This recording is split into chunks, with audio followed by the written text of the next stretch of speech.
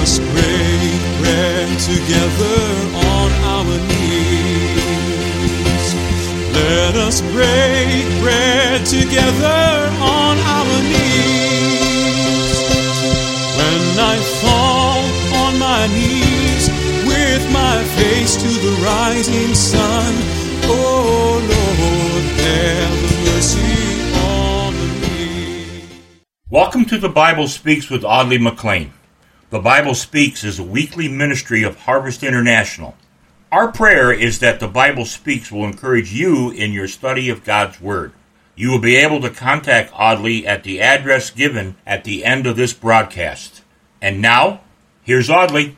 Well, hello and greetings in the wonderful name of our Lord Jesus Christ. Thank God for the safety you're enjoying, if you're safe in this blazing summer indeed.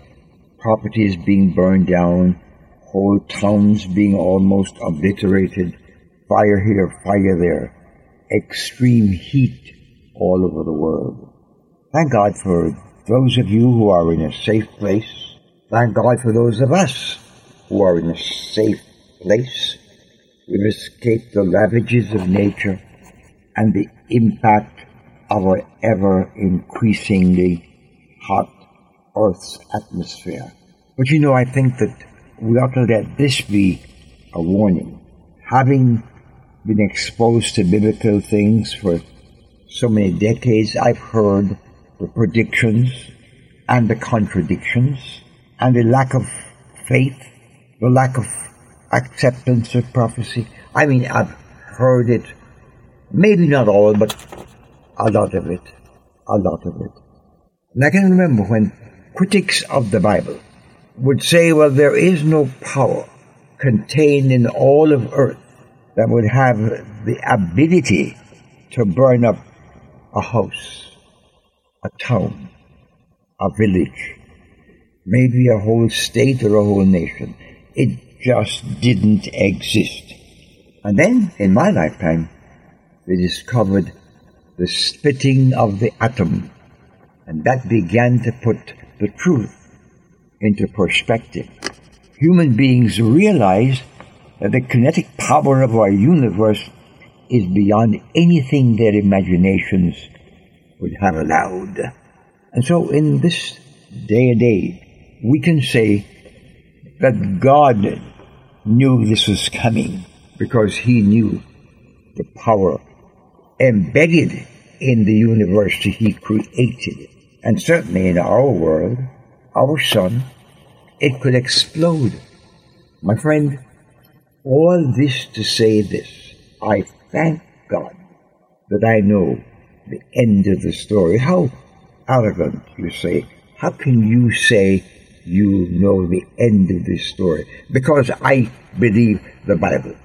I have believed it now for at least 80 of my 90-odd years. I had been introduced to the Bible as a book, as a child, but no real knowledge gained. When I went to the first Sunday school classes, I learned a few things. But since I believed as a teenager, I have believed its truth. I have believed that the Bible is the Word of God. I believe that the prophecies of the Bible are coming to pass every day, to say nothing of the ones that have already gone by us. The prophecy that out of the family of Abram, God would cause a nation to emerge, then that following that God would restore the nation to the land that He assigned them.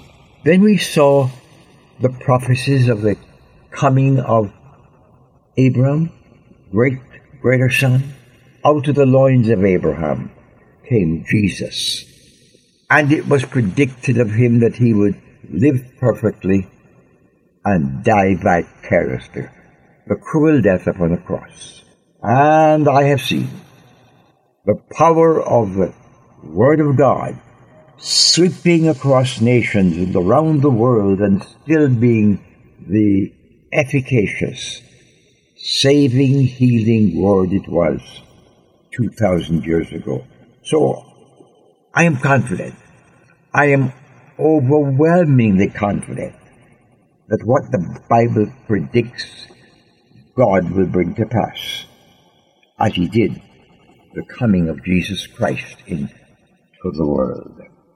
We have been going back and forth around the question that Jesus asked of Peter. And for any of you who have not been a part of our conversations in a number of weeks and months, let me quickly proceed. We began several months ago to talk about questions that Jesus asked. And I have been intrigued by the fact that out of every public question the Lord Jesus asked have come some amazing lessons. And we learned that behind the question was a teaching, a philosophy, something to hang on to. Because Jesus asked these questions with the intent of teaching lessons. The one he asked Peter by the seashore teaches the lesson of examining my love, of examining your love for Jesus. Yes, you say, I'm a Christian. I go to church every Sunday. I wear my Sunday best. I have my Bible under my arm, on the blah, blah, blah. My friend Peter expressed his love for Jesus by publicly proclaiming Jesus against all odds. A little while ago, we looked at his post-Pentecost sermon, the first of 5 great sermons where Peter used the opportunity provided by circumstance to proclaim Jesus. Now, we have a neat little hour at Sunday school or morning service. We call it worship service, and we gather for an hour and we race on home, or whatever that happens in your local church. I'm not picking on anybody. I too did that. I too pastored a small congregation. We started at this time and we ended at that. What Peter's sermons have that is different from most of the millions of sermons being preached today is that he used the moment. He seized the opportunity and the crowds gathered and he lifted up the name of Jesus. Peter, who promised the Lord Jesus to die with him and yet denied him. Peter, who asked 3 times. In fact, Jesus asked this until Peter became upset. Do you love me? Do you love me? Do you love me? And out of the answer that Peter gave, we've had the opportunity of hearing how his love for Jesus began to be manifest. We had the opportunity of seeing how Peter publicly identified with Jesus. He healed the beggar at the temple gate and then turned it into a sermon to the people who were gathered there. My friend, let me stop and ask the question. Do you use the opportunities that God provides to lift up Jesus? Or would you, as I often find myself doing, rather talk sports or politics? I'm not caught up in the soap operas or hardly even the movie, but I am a victim of politics, current news, and sports. Well, I wonder if I were caught up with the resurrection message more completely, whether I would quickly turn those conversations into a Calvary talk. You say, you don't want to wear out your welcome. Well, Peter didn't seem to mind that at all. The opportunity came and he was expressing his love for Jesus. He was expressing his love for Jesus. He exercising his healing power through Jesus. Made it clear, I didn't do this. Jesus used my words and my faith. My friend, God is looking for more people, more Christians, more professing Christians, I should say, to identify with Jesus. When the family is gathered, when you have your buddies around, you're talking politics, and politics really fills the atmosphere today, or you're talking sports. Use the opportunity to talk Jesus, to talk about Jesus. Was Peter, in his second sermon, which grew out of the curiosity of the crowd after he had spoken healing to the lame man, a man whose condition was known by everybody. And in the name of Jesus and in the power of Jesus, Peter expressed God's healing power. My friend, let me say this. I know that I am part of a quote-unquote evangelical conservative, but my friends, I am not so evangelical or so conservative as to deny the power of God in healing people. Now, I want to make it clear. I don't see a chapter or a verse where Peter or Paul or John or Jesus called a healing meeting. Now, I'm not criticizing those who do. What I am saying is that healing in the early church was an adjunct to the message. And I believe that God still heals instantaneously. And I would like for more of us to tap in to the healing power of God the Holy Spirit when the opportunity arises.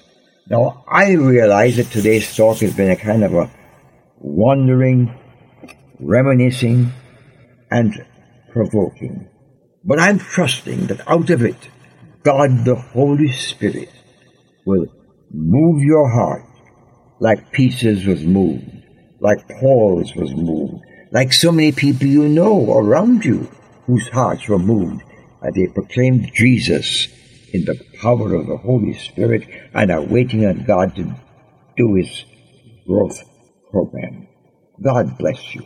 If all of this doesn't make sense to you, let me send you a book entitled What the Bible Teaches. Do write and let me send this to you. I'd love to receive a gift for the broadcast, but that's not important. Just call, write, or ask for this book, and we make sure you get it. Till next week at the same time, this is Audley McLean, expecting God to do great things in your life and in my life. Heavenly Father, we pray that these great things, whether they be measured in small proportions in the eyes of men and women, or great, in your sight is what really matters. And so we pray that this performance of the Jesus life in our lives today will bring glory to your name, blessing to your people, and revival in the church. Give us the boldness of Peter and John. In Jesus' name, amen. I've wandered far away from God. This program is cared for by listeners who care. Your prayers and financial investment in this ministry helps to keep the good news on the air. We look forward to hearing from you and invite you to write us at Harvest International, Post Office Box 6690, Ocala, Florida 34478. Again, that's Harvest International, Post Office Box 6690, Ocala, Florida 34478.